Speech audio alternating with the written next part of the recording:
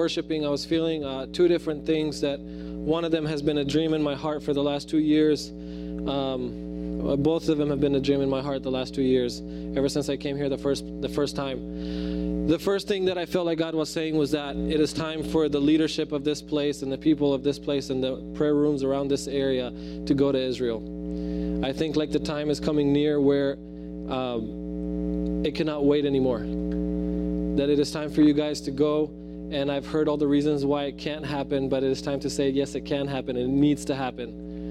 And I feel like God wants to birth that tonight, and that this is something that has to happen. This is not just about doing a tour, but this is something that has to happen. The leadership of the houses of prayer, none of them in Dallas have been to Israel, none of them. And also some of the churches, none of them have been to Israel. And it is time for the leadership, the people that are in the house of prayer, the people that are kind of leading the way of the prayer movement about praying for Israel. They have to be there for God to take you to the next level and for God to birth something new in you. And so I feel like I'm supposed to release that today, that it's time to start pressing into and praying into how are we going to go to Israel and who's going to go to Israel. And it doesn't matter what finances it take and how it's going to happen. God's going to release it and it will happen. But I feel like we're moving into a critical season that it can't wait. It has to happen either this next year or the year to come, and it cannot wait any longer than that. The second thing that I felt was that out of this, God is going to birth, He's going to birth something in this house and through this house for the Dallas area, and that He's going to birth something like the Israel Mandate Conference here. And that it won't be just about praying for Israel, but it'll be a real push for the church to make a covenant and stand with Israel. And it'll be so focused on the revival that God wants to bring worldwide, and not just about, well, let's pray for Israel and that's it. But it'll be focused on God bringing revival into the nations. And I feel like the first step for it is you and the leadership of the Dallas, the prayer rooms in this area. And I've talked with them about it, and it's on my heart. We've talked with Don about it, but I feel like we're moving into a time where it cannot wait anymore. And this is the first step. You guys have to come to Israel. You cannot keep talking about praying for Israel without being there, without having stepped foot there. What God told Abraham was, go walk the land. Before I can give it to you, He said, go walk the land. And so before God can give you an authority, or this house an authority to birth this thing, you have to walk the land. You have to be there. And then the next step, God wants to birth something in the Dallas Metroplex area, in the DFW area, is this has been a dream in my heart that God would birth an Israel Mandate here in Dallas, because this is such a key city. And it's happening in Kansas City, it's happening on the East Coast, but this is one of the biggest cities in America. This is one of the most churched cities in America, and yet it's one of the most quiet places in America on this issue.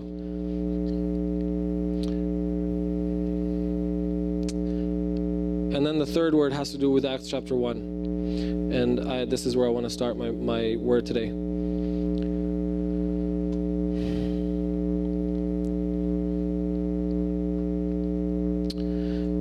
So we're in verse 4.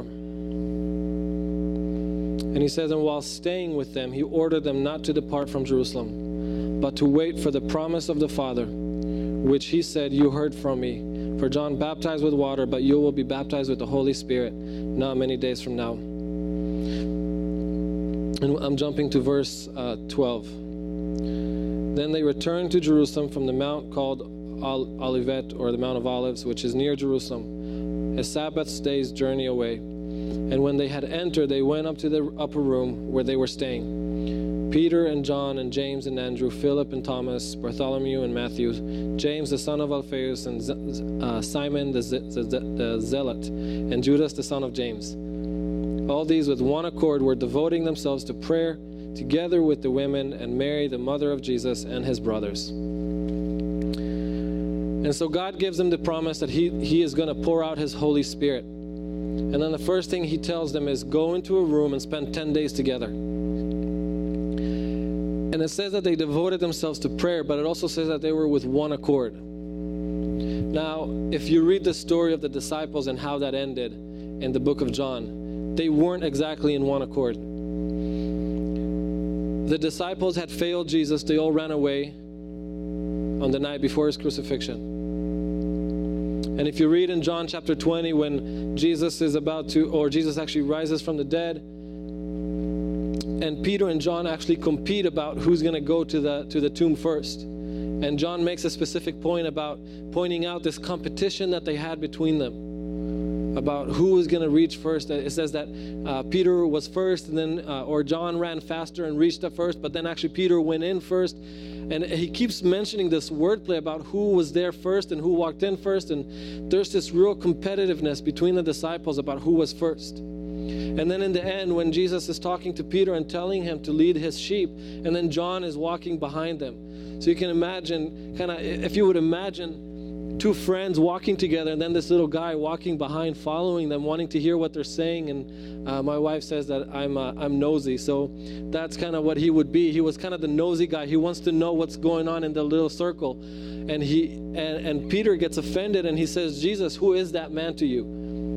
And so he's not even saying his name. I mean, this guy, these two people, John and Peter, had walked together for 3.5 years with Jesus. And you would suppose that they would become good friends by that time. 3.5 years together is quite a long time to spend with someone. They pretty much did everything together. But by the end of those 3.5 years, Peter's still not even able to say his name. And he tells Jesus, "Who is this man to you?"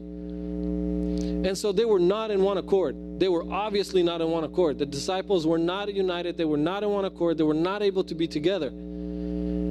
And Jesus is about to release to them the greatest promise in the history of mankind. He's about to pour out the Holy Spirit over them. He's going to fill them with the Holy Spirit. He's going to pour out revival. He's going to give them power. He's going to give them leadership. He's going to give them authority. But if they were not united, they were going to destroy each other. They were going to run over one another. They were going to hurt each other. They were going to put each other down. They were going to compete with each other. They were going to be filled with pride. Until they were not united, God could not give them that promise. And so what he tells them is, go and spend 10 days in one room together. If any of you have been to the upper room, it's not exactly a big place. And it says that there were probably about 120 people there. Now, what do you guys think they did for 10 days? They prayed 24/7 for 10 days? What do you do for 10 days with someone nonstop? You better figure out how to get along for those 10 days. You better figure out how you're going to get along, how you're not going to start arguing, competing with each other. Who's going to lead the prayer meeting? Well, Jesus told me that I'm supposed to lead. Who's going to lead the worship? God had to settle those disputes between them. He had to bring them to a place of unity with one another, to where they were willing to lay each other's lives down for one another. And until they couldn't be in that moment, in that place, the Holy Spirit could not come upon them. They weren't ready for it. God cannot give them that promise until they're willing to put down everything for each other. And then God can give them the authority. God can give them the power. He can give them the Holy Spirit. But until that moment, all that was going to happen was they were going to hurt each other. They were going to destroy each other with that promise that was supposed to bring them revival. And so I see the church coming into this place where we're fighting for unity. God's taken us into a place where we must fight for the unity of the church, or even within our communities. We have to fight for unity within our communities. We have to put our lives down. We have to be willing to put our lives down and walk in humility and prefer each other. Have the very spirit that Christ had in him. To be willing to put down our lives and say, I want you to succeed. I want to prefer you above me. Because we're in this together. Because we want to see the same thing. We want to be in one accord, with one mind, with one goal. We want to see the Holy Spirit poured out. We want to see revival come.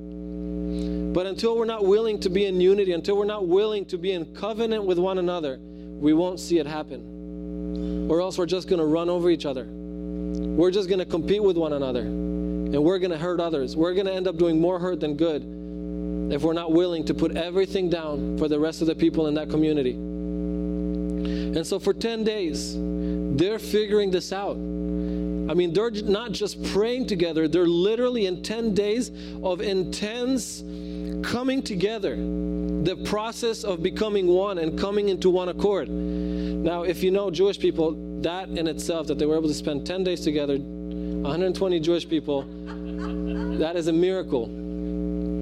We have a joke that it says 2 Jewish people, 3 opinions. That's how it works. The fact that they were able to spend 10 days together without just that word, with one accord, that is a miracle.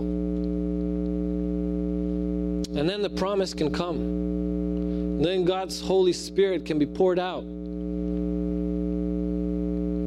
And what happens next, before the Holy Spirit is poured out, is that they're walking in humility, and they're walking in so much humility that they're willing to bring up someone else to be an apostle. Now, in most cases, people would see that as a threat to their ministry, wouldn't they? If you raise up somebody else to be an apostle right next to you, then it's like, wait a minute, he's competing with me in the natural realm, sort of.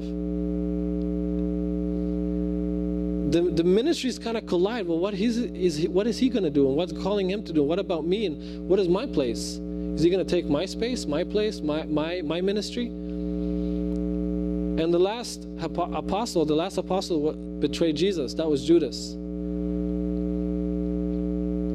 And so there's this open office. Peter sees it. He says something is missing. We're not in fullness. Something is missing. There's a piece missing. And we're not going to see the promise. Peter realizes this. We're not going to see the promise until this missing piece is restored. It's not going to happen. God purposed that there would be 12 apostles. We're not going to see it until there's 12 apostles. We're not going to do it with 11. It can't work. It won't happen. So they have to come to this place of humility, of willing to say, okay, we're going to put in somebody else. I mean, they had just been hurt. Imagine having just been hurt by someone who was to be an apostle. They were betrayed by him. And then they have to say, well, we're going to have to trust someone else with that position, and that they won't do the same thing. All of us have been hurt by people, right? We've all been hurt by people. And it takes that trust to say, well, I'm gonna believe for the best. I'm going to trust this person. Others may have failed, but I'm going to believe for the best out of this person. And that's kind of what they're going through. That this is very strong emotion. This very intense process. They had just been betrayed and almost killed by this man who had betrayed Jesus, and now they're having to restore. They're having to put someone else into that office, and saying, well, we're going to have to trust them.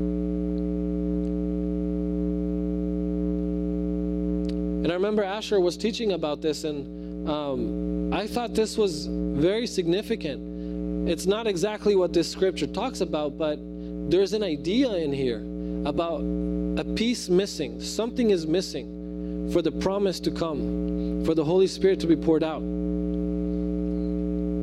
Let's go to Joel chapter 2.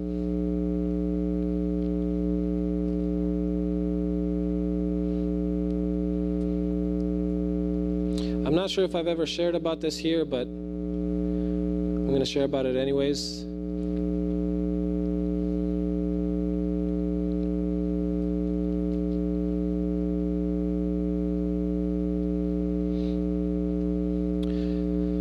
Everyone knows verse 28, okay? And it talks about, and it shall come to pass afterward that I will pour out my spirit on all flesh. Your sons and your daughters shall prophesy.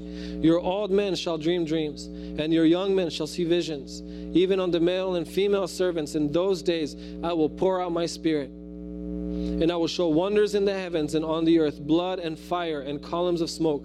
The sun shall be turned to darkness and the moon to blood before the great and awesome day of the Lord comes. And it shall come to pass that everyone who calls on the name of the Lord shall be saved. For in Mount Zion and in Jerusalem there shall be those who escape, as the Lord has said, and among the survivors shall be those whom the Lord calls. Now, I can promise you that most of you have read the scripture and have never actually understood what it means, because this scripture has been misinterpreted from the original Hebrew. And there's a very, very important verse in this scripture that has been completely lost in translation, okay? And it's verse 32. And if you read it in the Hebrew, verse 32 is actually the beginning of everything that happens from verse 28 and onward. In the Hebrew, it actually works backwards. He gives, the way a lot of times the Hebrew works in the prophets is that he gives what happens first, and then he gives the reason for it, for why it happens. So in verse 32, he gives the reason for why it happens. And there's a key word in Hebrew. It's called ki. That's how you say it in Hebrew. And it's translated here, for in that day, or and it shall come to pass. But this word signifies, in other words, it says because. So if you were to put because here, then you would understand that everything that happens there is because of something. And there's two things that are mentioned here that have to do with this promise. Okay, and the first one is this: and it shall come to pass that everyone who calls on the name of the Lord shall be saved. For in Mount Zion and in Jerusalem there shall be those who escape. Okay, that's the first part. Okay, in Hebrew it means that in Jerusalem there will be, or everyone who calls on the name of the Lord will be saved, because in Jerusalem there will be, and the word is not salvation, okay, or in some it says, sorry, not those who escape, okay, the word for that is not just those who escape, the word for that is remnant. In Hebrew, the word for that is remnant. Now that's very significant, because a remnant signifies a spiritual significance, not just escaping from something. And then the word among the survivors, and this is the second part, among the survivors shall be those whom the Lord calls. Okay, so these two parts of the verse, okay? I'm going to reword it and say it exactly how it says it in the Hebrew, okay? In the Hebrew it would say, and everyone who calls on the name of the Lord will be saved, because in Mount Zion there will be a remnant among the remnant that the Lord has called. That's how it says it in the Hebrew. Now, what does that mean? You have two remnants here, okay? In the Hebrew, it actually says that there's two remnants, and one of those specifically talks about a remnant who are survivors. So that part is translated a little bit better. And so it actually works, okay, if you look at the timeline, the end is the beginning, and it works backwards. So then there's this first group of remnant right here. This is the first part. What is that? The survivors.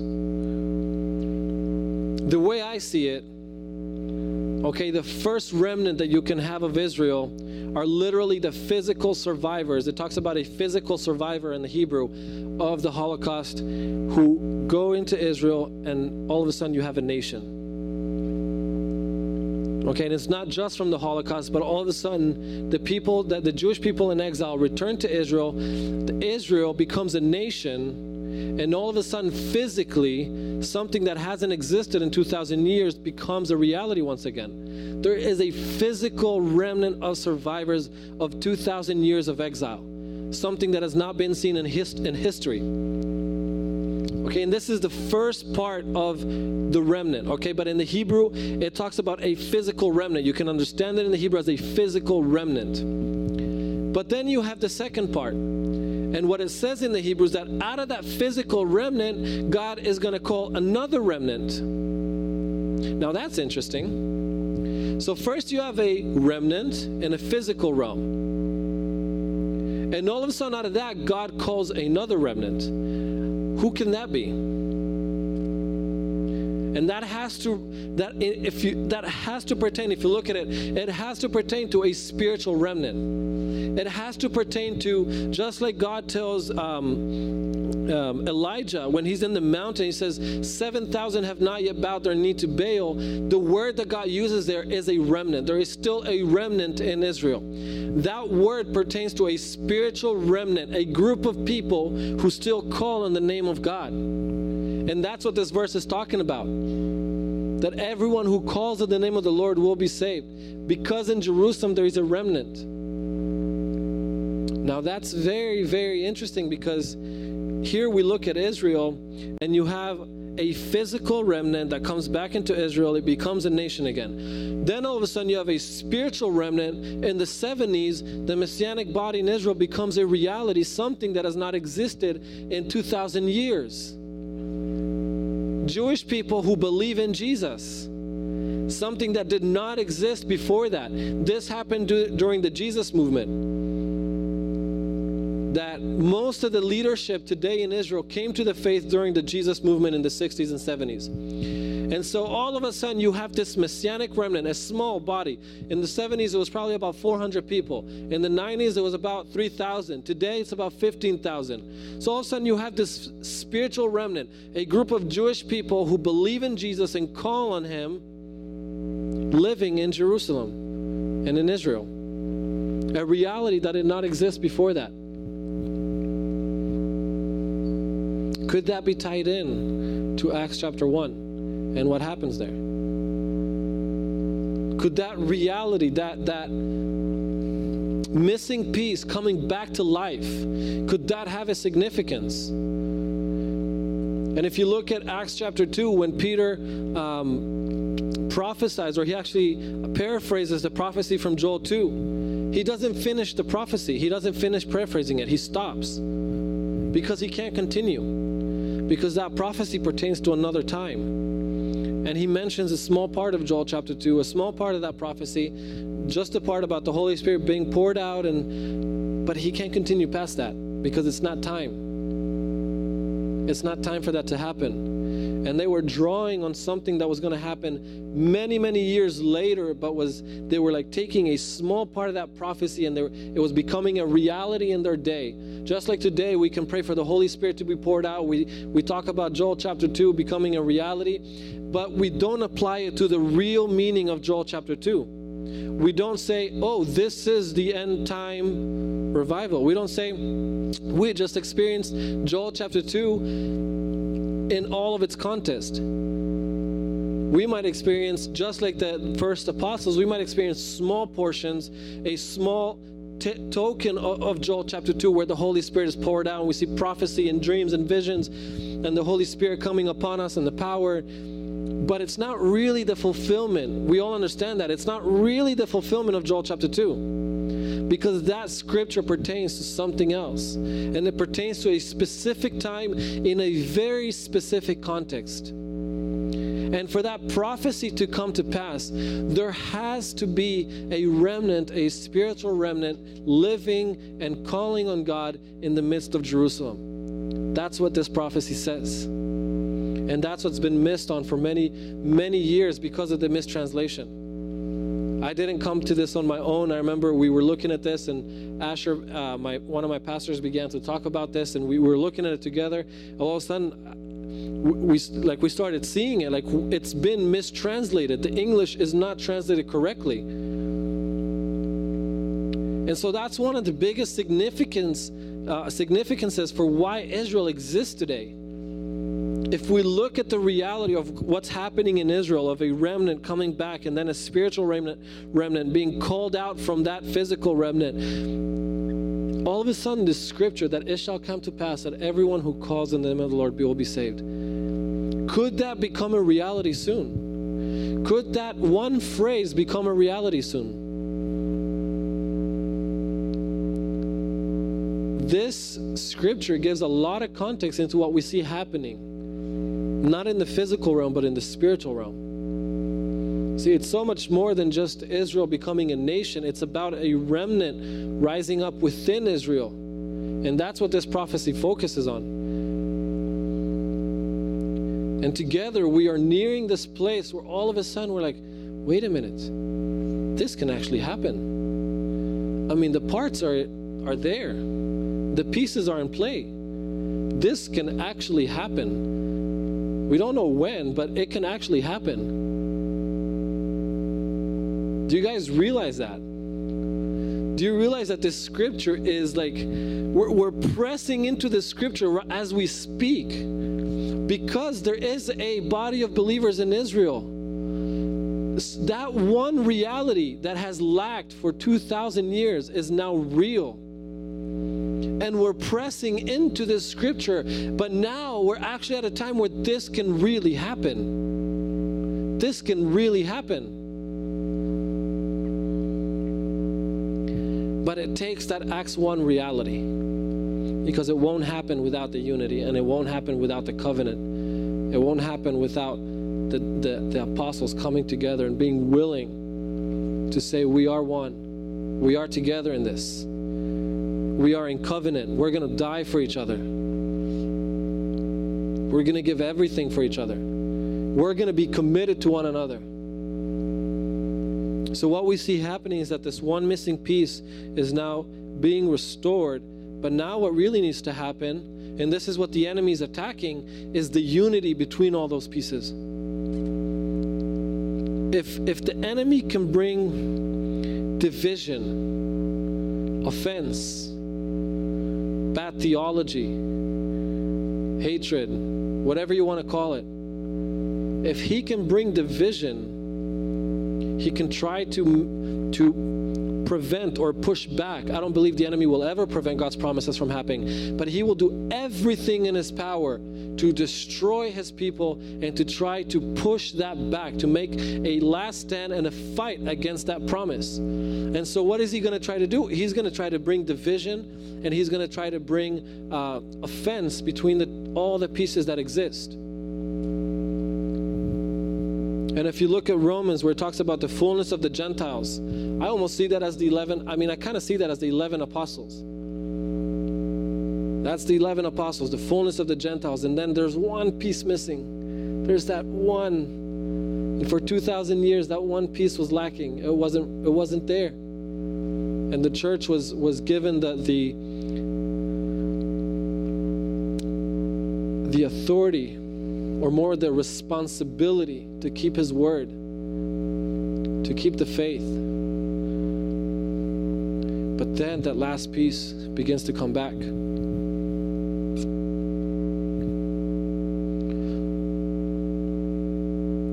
Let's go to Revelation chapter 12.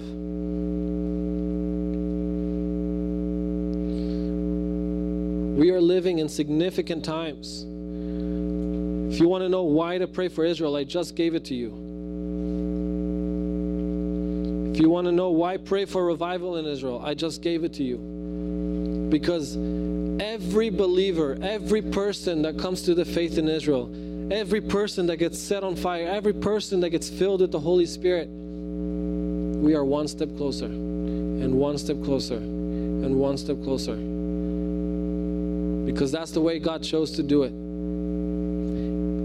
He decided that he's going to do it this way. He's going to make it to where his people are responsible to partner with him. His people are responsible for being obedient to his word.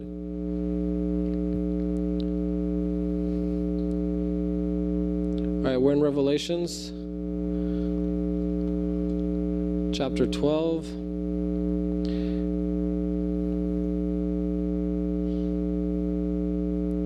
It's not opening. And in this story, I hope you guys can see it. There's this whole story about a dragon and a woman and a child.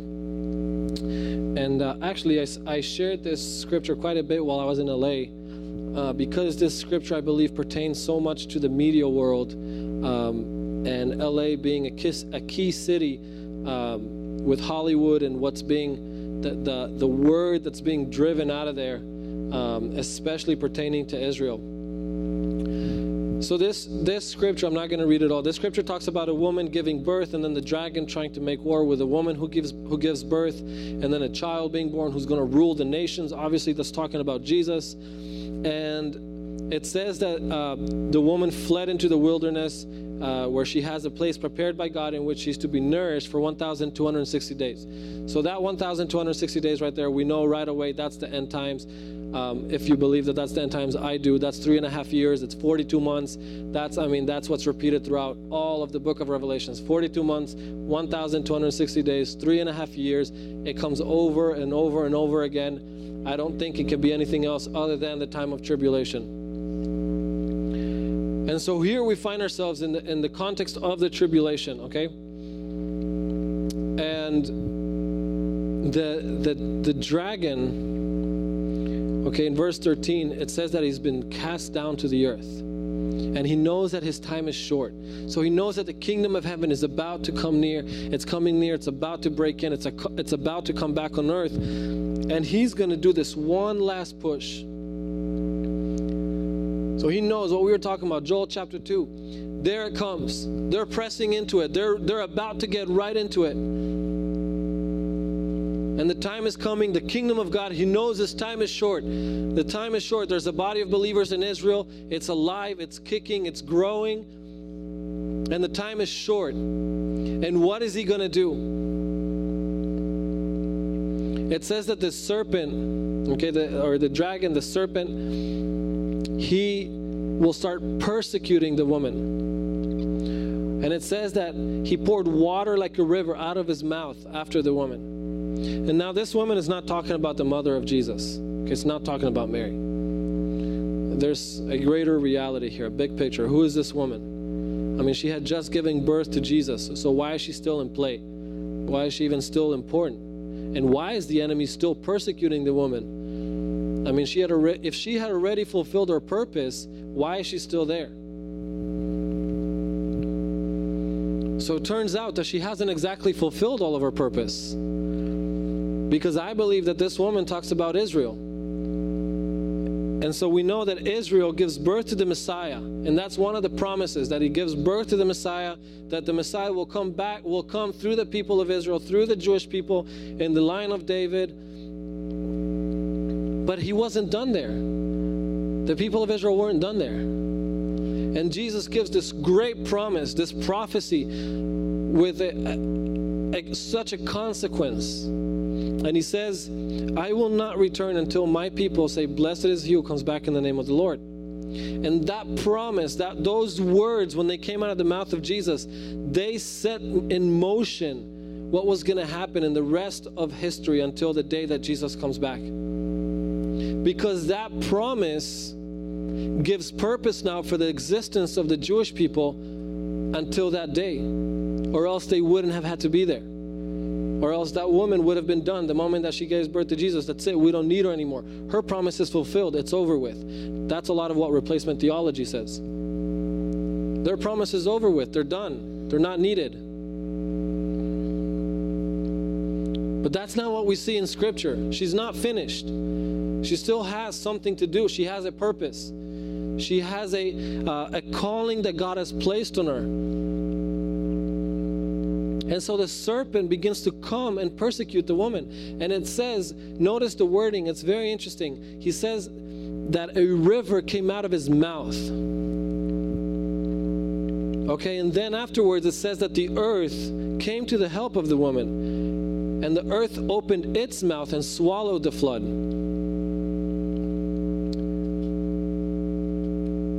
As prayer people, that mouth has a lot of significance. And I think the wording here is on purpose. It's not by accident. Okay? The flood comes out of one person's mouth, and then somebody else has to open his mouth and swallow that flood. And there's a battle here between intercessors and what the world is saying. And the enemy will come like a flood with lies, with the word of lie. And the way I look at it, you might disagree with me. The way I look at it is almost like the enemy's actually praying out something that is false and a lie. Okay, his declaration is like a prayer. The same way we pray out declarations from God, the enemy is praying out declarations against the people. And so he is opening up his mouth with lies like a flood. He's persecuting the woman, and he's not just doing it physically, he's doing it with his mouth. And that is so important for the reality of today and what we see. The physical realm might not be there yet. I mean, the war and everything we see in Zechariah and Joel. But the reality of the mouth is already there. We were talking about this earlier. The reality of the media, the lies of the enemy, the declarations, the theology, what's coming out of people's mouth, and even what's not coming out of people's mouth is like a flood that's coming after the people of Israel. And the only intention that it has is to destroy it. There is no other intention. It's not for justice. It's not for peace. It's not for anything else. It's to destroy his people. That's the reason behind it. It's spiritual. It's not political. It's to destroy his people.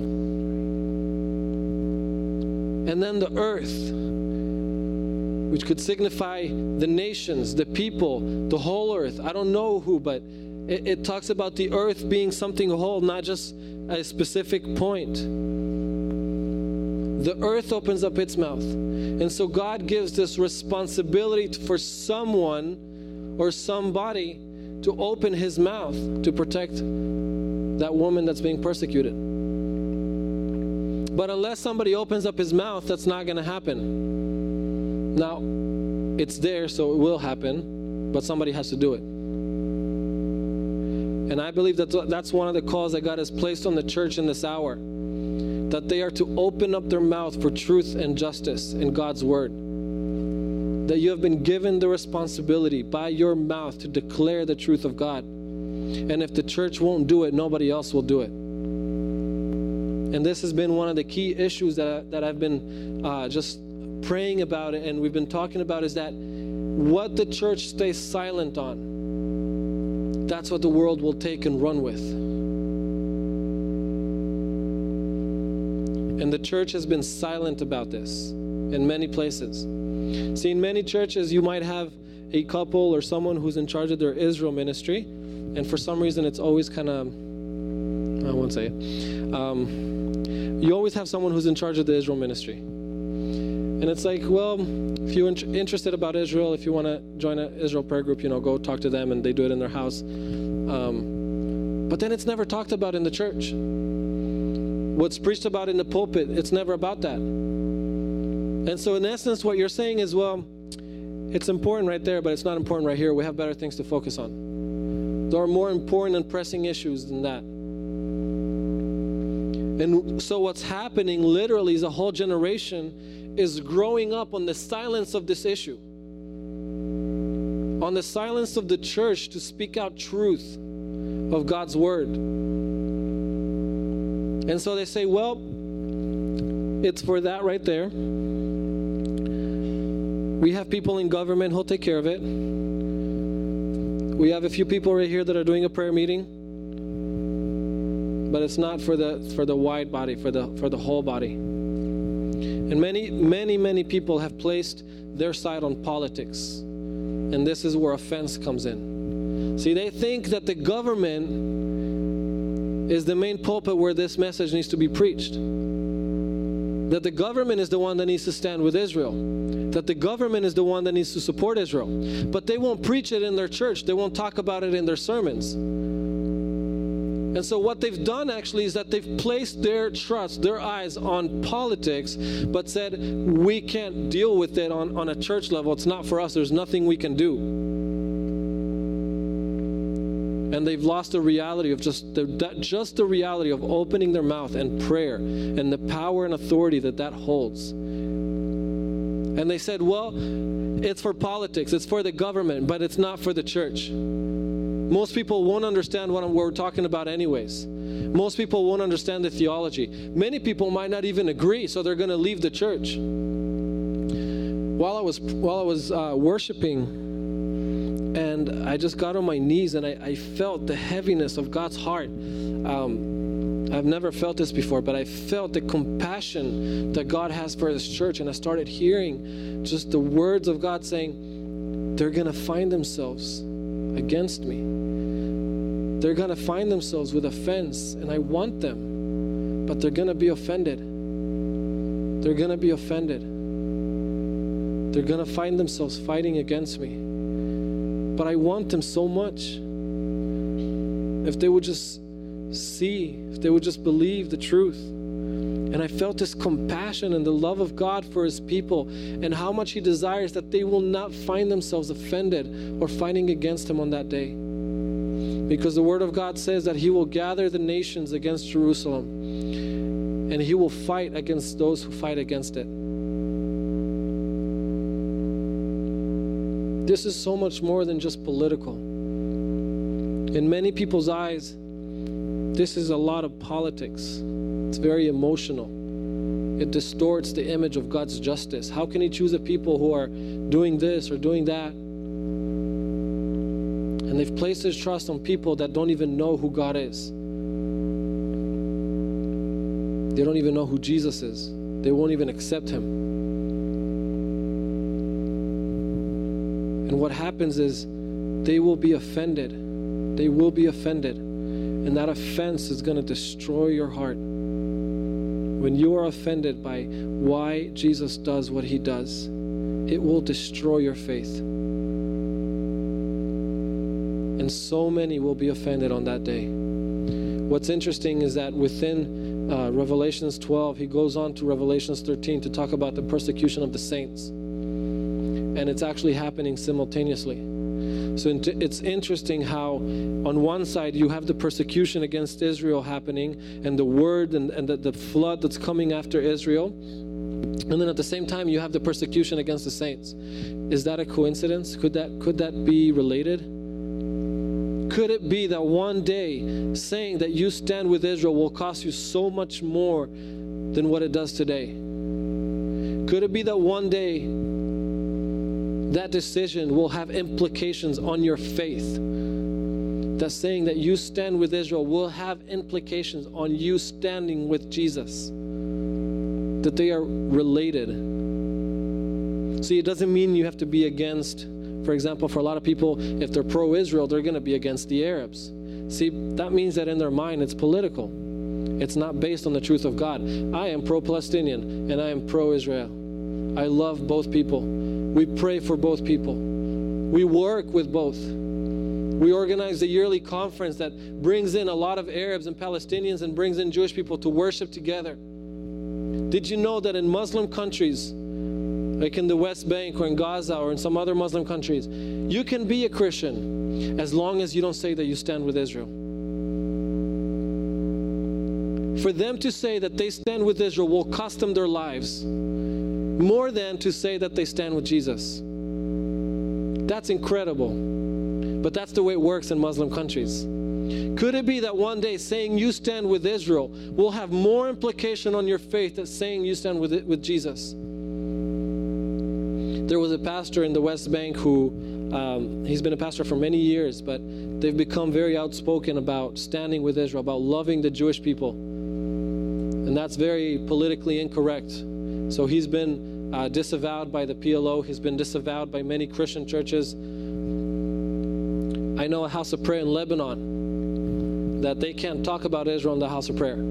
So what they do is they call it Disneyland. So they talk to each other saying, man, I wish I could go to Disneyland. I've been praying to go to Disneyland, because they never know. They've had people there from Hezbollah. One of their leaders was a terrorist in Hezbollah and got saved. But they can't talk about it because that is more dangerous than just the fact that they're Christian. The fact that they would say that they love Israel is more dangerous to them than saying they love Jesus. When I was in Turkey, it was the same thing. When I was in Turkey, we were doing a Birthing House of Prayer conference, and Rick told me, you know, this church is taking a great risk by hosting this conference, and even by you being here. You know, we didn't really talk a lot about Israel, and I shared for about 20 minutes on praying for Israel, and I shared this scripture. And Rick said, it's been a fight to really get into the churches, and many churches don't want to talk about this because it's risky for them. If they talk about Israel, you know, you can talk about anything else, but if you talk about Israel, you might offend a lot of people within the church, but you might bring them persecution from outside the church. That's incredible. The fact that you can actually love Jesus, but the fact that you cannot love Israel, because that's more dangerous, because that's worse. There's something that carries more weight than that statement, because Jesus loves his people. And the enemy will do anything he can to destroy his people. Anything. And he will do anything he can to bring offense into the Christian family, into the churches, into the people of God. He will bring offense into their hearts so that they cannot love his people with a true heart.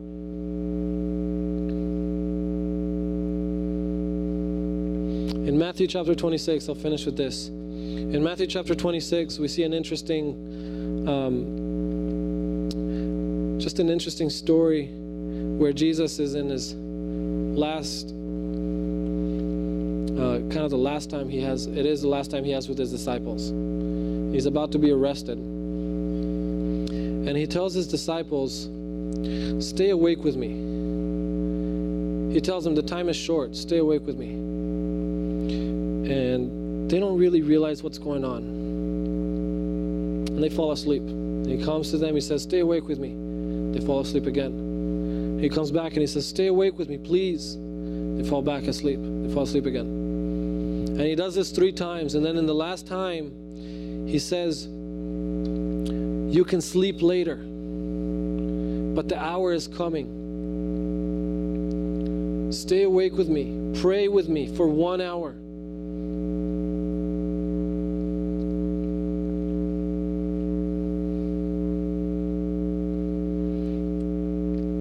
And right at that moment, Judas comes with the army and they arrest Jesus. And the disciples, they run away. Now, if you can imagine when you're asleep, and that first moment you wake up, it's one of your weakest moments where you're kind of not aware of your surrounding, what's going on. Sometimes you say something stupid. A lot of times I'll say something stupid. I wake up, I'm like, what?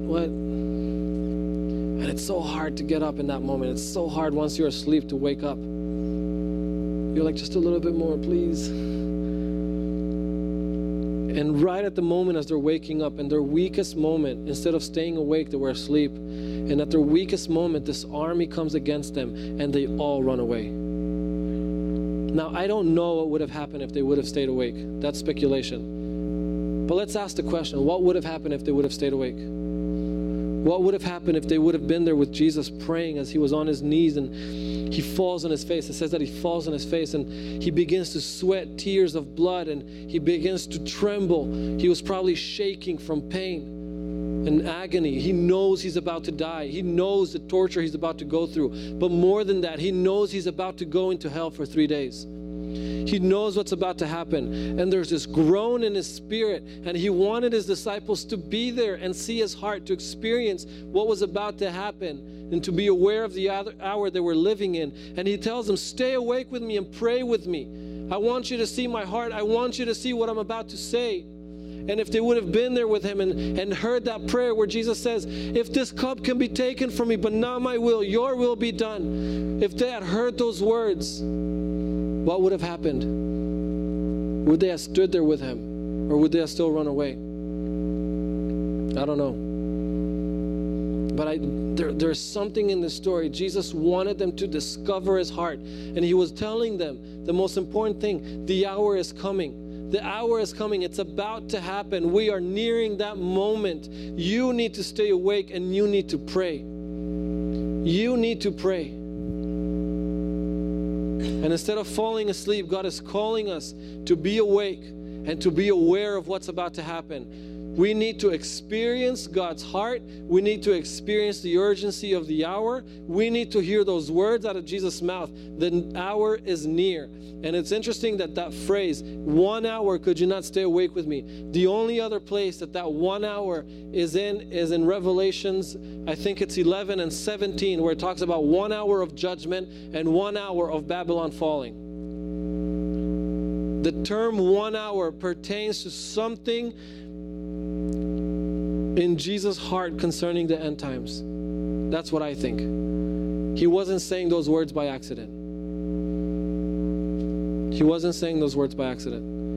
And he doesn't tell those words to John either by accident. That in 1 hour, behold, in 1 hour, great judgment has come upon you. Behold, in 1 hour, the city of Babylon has fallen. And God's calling us into this 1 hour, this one last testing, this 1 hour that he is going to test our hearts. And he's taking the church into the valley of decision where they're going to have to make up their minds. And we have to make up our minds where we stand. And it's so much deeper than political. It is so much deeper than just standing with a physical nation. It is about standing with God's people and with the promises of God's word. And it's about believing that his kingdom will be restored on the earth. That's what we're fighting for. That's what we're here for. And if we are able, by the grace of God, if we can stay awake and just see His heart and hear those words, the time is near, the hour is urgent, that grace comes upon us where we can stand. In Revelations 12 and 13, it says, this is the call to endure to the end. This is, twice He says it, this is the call to endure to the end. And we have to stand. We're going to have to fight. The church is going to have to fight for unity, because the enemy is going to come like a flood to bring division and to bring offense and to split the church into two. And the church is going to have to make a decision that they're going to stand on covenant, they're going to stand on unity. Amen.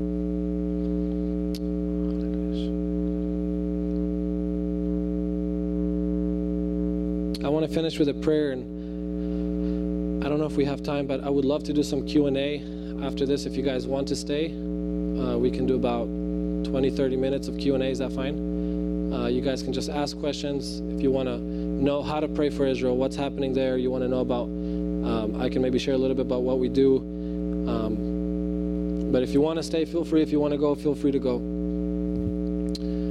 Hallelujah. Abba, I just ask that you would come and just confirm and plant this seed, this word in our hearts.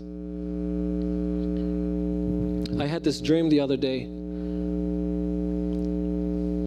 I wasn't planning on sharing this. I had this dream the other day where I was in Israel.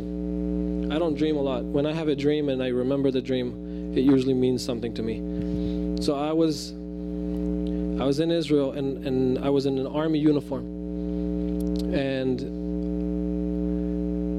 I found this hole by the border, by the Syrian border. And this hole was going into the other side, into the Syrian side. And it was like a connection between the two nations that was underground. It wasn't seen. And I remember I wanted to go into this hole and go into Syria because I wanted to serve the Syrian people. I've been praying for them for a long time. I've been praying for the refugees and what's going on there, and for the gospel to go forth in that nation like never before. There's open doors there for the gospel like never before. And there have been people getting saved in refugee camps like never before, Syrians that have never heard the gospel. Anyway, so I've been praying for this nation for a long time, and all of a sudden I'm dreaming about it. And in this dream, I'm going into this underground hole where I can actually go into Syria, and I want to go serve them. But then all of a sudden, the Syrian army jeep comes by, and the soldier finds me, and they capture me. And I remember the spirit of fear just got into me. And they were saying that they were about to kill me. And they said, this is your last moments. What would you want to say? And all of a sudden I was struck by fear, and I'm like, this is not supposed to happen. I wasn't supposed to die. This isn't supposed to happen. And all I could think about was, well, I have my wife, I have my kids. What am I supposed to tell them? They're going to be so mad. They're going to be so hurt. I have the things that God has called me to do. What's going to happen with that? And just this thing about like just regretting my decision and being so afraid to die, saying, the question that was going in my mind is, was this worth it? And I woke up, and I remember I woke up thinking that this was real. Like I woke up like with this feeling like, oh my gosh, I'm about to die, and my wife doesn't even know it.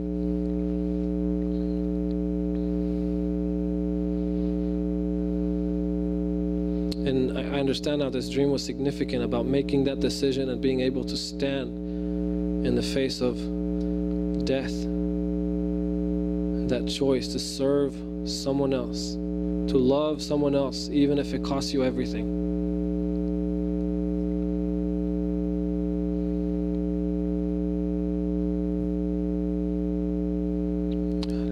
Abba, I ask that you would plant this seed in this house. God, and more than anything, I believe you are making this house a place of birthing this reality into this community and into this city. Abba, I ask that from this house the word would go forth into the churches, into the community, into the small groups.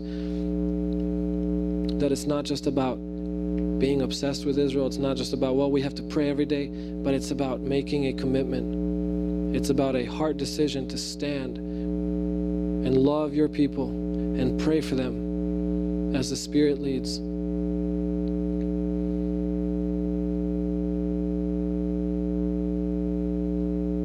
Abba, I ask that you would just give revelation into hearts of the love that you have for your people, of the promise that you have given them, their purpose, that you are not done with them. Abba, as we labor together, as you have appointed, as you have desired, that we would work together, labor together for the promises that you have given us, as we run together that race in unity towards that prize, towards that last moment. Abba, we just want to press into this promise that you will pour out your Spirit. Abba, we want to press into this promise that you are about to bring revival into the nations. And here we are standing together, Abba, and we know, Abba, we know that the time is near, Abba, and this is about to happen. The pieces are there. This could happen, and we want to be ready. We want to be ready to serve one another. We want to be ready to love. We want to be ready to give our lives and lay it down so that revival can come, so that revival can come into the nations. Father, we want to see your kingdom established on this earth once again. We want to see your kingdom come on this earth once again. We long for your return, Abba. Abba, we long for the day that you will return. Father, and I ask that you would raise up the voices and that you would raise up the intercessors. You would release the mouths of the nations to stand in the gap, to pray, and to speak truth about Israel and into Israel. To see your nation come alive with the Spirit of Jesus, under His leadership.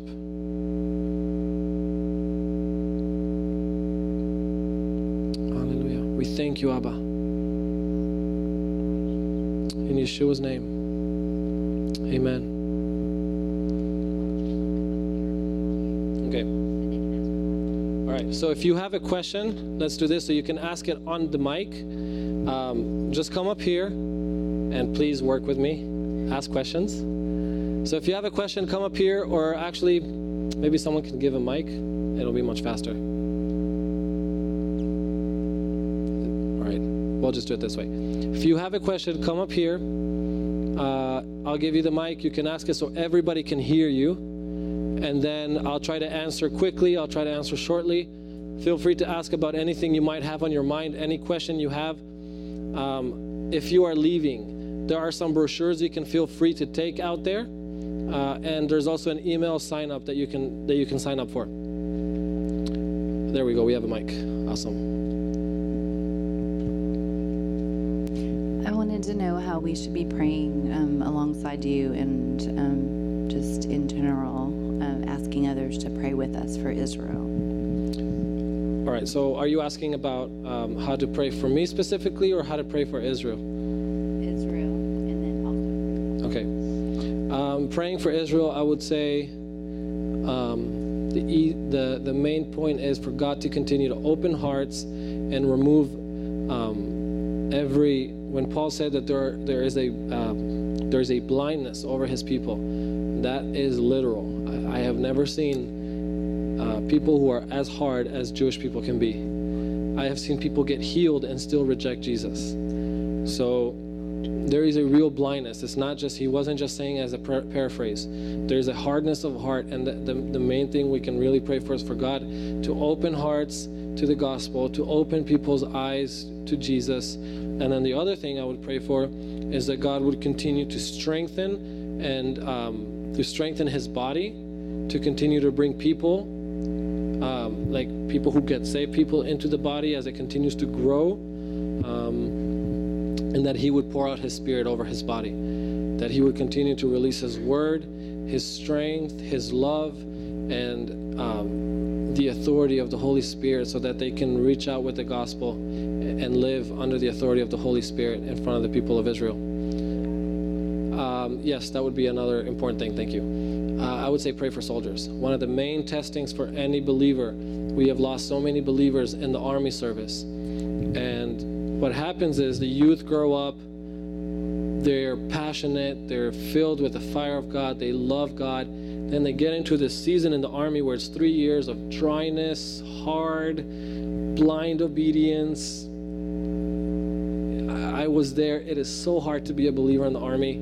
I can't even tell you how hard it is. The dryness of it and the loneliness of being alone for 3 years in the unit as you're the only believer there. You have no privacy. You're always physically and emotionally tired. So even getting to a place where you can pray and spend time with Jesus, it takes so much effort emotionally to even get to that place where you break through your thoughts and your emotions and your negative feelings, and you can actually feel the Spirit. You can feel like God is here. Oh, the Holy Spirit is in me. It is hard to get to that place. And so you have to be very, very intentional to do that, because you also have no privacy. The only place you have privacy is the bathroom. And so you have to be extremely intentional. And most people are just not there. I wasn't there, where I could be so intentional that I'll be willing to, go somewhere that was far away from everybody and do some quiet time, especially when you're really tired. Every soldier, the moment that he gets a small break, he wants to go to sleep. That's our main activity. So I would encourage you, pray for soldiers who are believers. I've seen many of my friends fall away from the faith in the army. And that's one of the main things that we really focus on, is praying for soldiers and then seeing people who have fallen from the faith restored. Can you tell us about what's going on in the negotiations with John Kerry between the Palestinians and Israel? I can't tell too much because I don't know too much about it. It's actually been as quiet as it's ever been. In the past, there's been a lot of leaked information, and this time around, they've kept it pretty tight.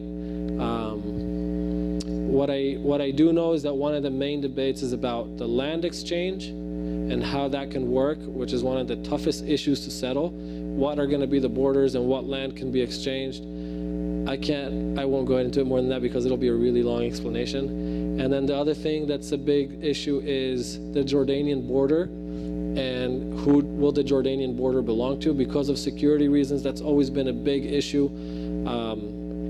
Israel's very concerned about it, but that's been one of the main issues that has divided and caused what's called like a stall. It stalled the peace talks. And then another thing is, who will Jerusalem belong to? How will Jerusalem be divided? This is nearly impossible. They want East Jerusalem as their capital, but the reality is that there's about 200,000 Jewish people living in East Jerusalem. So you either have to move them, or there will be Jewish people living inside a Muslim capital of the West Bank, which is very hard to believe that it will happen. And then who will the Temple Mount belong to? That's another big question. And part of the talks and part of the suggestions that Kerry has come up with that are a little bit ridiculous is that the whole old city inside Jerusalem, okay, Jerusalem is a city of about 700,000 people, 750. And what they want to do is that the whole old city would actually not belong to Israel, but it will belong to the UN. And it will come under international supervision, which is pretty ridiculous because there's so much history in that place pertaining to Israel and the Jewish people, and they wanted to, in order to satisfy the needs of, or what the Palestinians want, which is actually that whole area, is they want to put it under international rule. That's a big issue that Israel will probably never say yes to, but the Palestinians are demanding it. They want it, and it's causing a lot of stalling. Oh, and then one more thing that's also one of the main issues that stalls everything is that the Palestinians want a right of return to Israel. They want to be able to bring back their families or people that have left Israel. They say that they were kicked out, but the reality is that many of them fled Israel when Israel became a nation. They actually promised freedom, but the Arabs left. They were promised a better place in the Muslim world. And then what they realized is that when they left, they just gave up the land to Israel. And now they're demanding to go back and receive their houses back or the land back. And it's places where cities have been built, families live today. It's just a little bit ridiculous that it will happen. But it's about, I can't remember the exact number, I think it's about 4 million Palestinian people that they say have the right to return to Israel. Now that's pretty serious because there's only about 2 million in the West Bank and Gaza together, or actually 2 million in the West Bank. There's 2 million Palestinians in the West Bank, and if all 4 million come back, that increases their number to 6 million, which is actually more than the Jewish people living in Israel itself. And that's a serious concern. Not only that, but also the fact that within those people that have a right to return, many of them have been involved with terrorist organizations. Many of them live in extremist Muslim countries. And so, I mean, you would literally have to allow people to come back from Lebanon, from Syria, from Jordan, from Egypt. And what they're afraid of is that many of the terrorist organizations will take advantage of this and send people into Israel. Okay, thank you. Emery? I've heard that, hello. I've heard that the final temple, that preparations for that are underway. Do you know anything about that? Or what can you say about No, there's that? been a lot of speculation about it. I met once a religious guy who ended up coming to the faith, and he was actually being trained to be a priest in the temple. They have like this weird cult that's really secretive, and they're like training people to actually serve in the temple when it's restored. The temple right now belongs to Jordan. Not the temple, sorry. The land where the temple was, the Temple Mount, belongs to Jordan. It doesn't belong to Israel. If Israel was to take control of the Temple Mount right now, that would be the cause for World War III. So that will not happen anytime near. The only time that can actually happen, and this is part of the incredible, what the Word of God says, that there will be peace for 3.5 years and that there will be a temple on the Temple Mount again. Now you have to understand the dynamic that's real. That is going to have to be a miracle. It's going to have to be a world leader that has some serious ability to negotiate and make peace and delusion and how to lie and use his words. It's going to have to be someone who's really able to convince people about the way he does things. It's almost like he's going to have an anointing for that, to negotiate and make peace in a very impossible situation where peace cannot happen. I mean, if Israel was to ever build a temple or take control of the Temple Mount right now, it would be World War III. I don't know how many of you guys heard about the Intifada, what that was. It was about a season of 2 years where there was bombings almost every day for 2 years. Well, that started when Ariel Sharon, he was the president or the prime minister of Israel, he went up to the Temple Mount. And just the fact that he went up to the Temple Mount, it was like a political declaration. It got the Palestinians absolutely furious. And that's what started the Intifada that same day. And for 2 years, they continued to bomb and do all kinds of attacks, terrorist attacks in Israel, and thousands of people died. And it was because of that one act. I mean, it was a process of a few years, but that one act sparked it all. Something that had been brewing underground for a long time, and then the act of actually going up, the Prime Minister of Israel going up to the Temple Mount, it was like a declaration of war. So again, if you look at the Word of God and what that says, it's going to have to be a miracle, and it's going to have to be someone who has some serious capability in negotiations.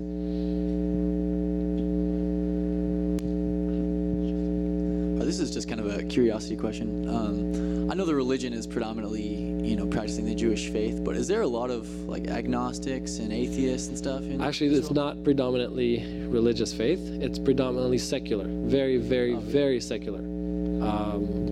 Only 25% of Israel is religious. Okay, you have to separate. The idea of being Jewish is not just about religion. It's more of an identity. Okay, so you can be Jewish and still be Buddhist. You can be Jewish and still be Christian. So For some people, they see being Jewish as a religion, yes. For most people, seculars especially, they're like, yes, I'm Jewish, but I'm secular. So it's more of an identity thing. So most of Israel, 75% is secular, and they're extremely secular. I mean, they are extremely secular. They have taken it to a next level because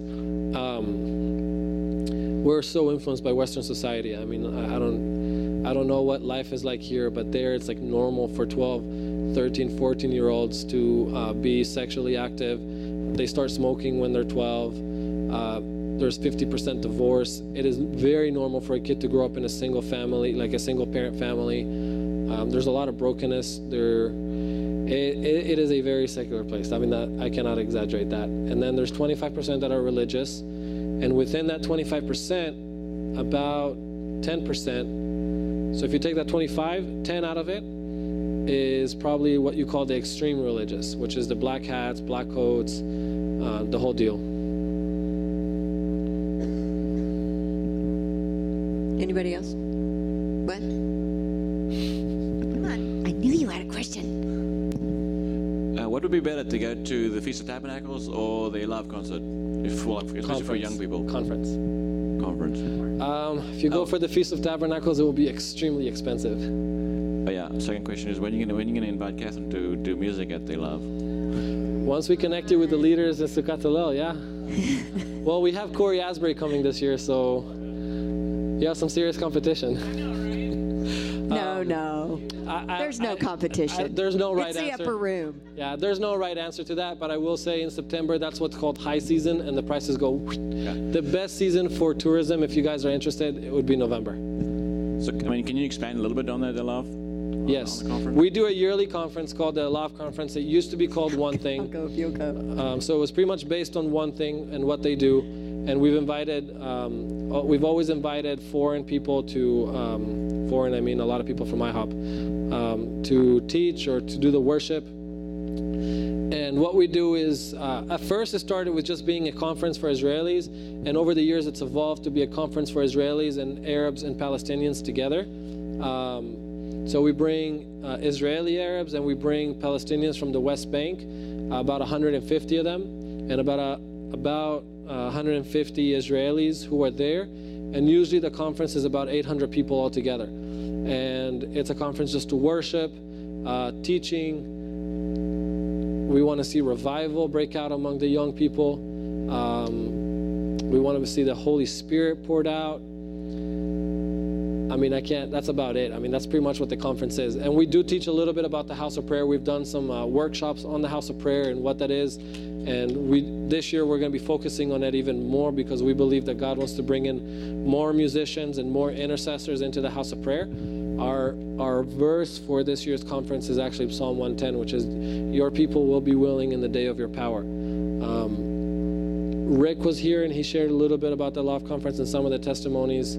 I've been involved with that for many years and have been able to share, teach, be a part of worship teams, and it's been an amazing, amazing experience. My life has been transformed by this conference. It's where God called me the first time, and I've been serving and being involved with it for 6 years now. And I'm part of the organizing committee for this year. Be praying for the conference. We believe that God has something very, very significant this year for what we're doing, especially within the unity of the Arab, the family and community within the Arab and Jewish, like the relationship between the two groups of people. And we've talked about reconciliation in the past, but what we're seeing is that, for example, you have such a big push for anti-Israel and replacement theology within the Palestinian churches, and many of these young people are they have such a wrong teaching about what Israel is and how to love Israel. And then they're also filled with offense because many of them grow up in a very negative environment.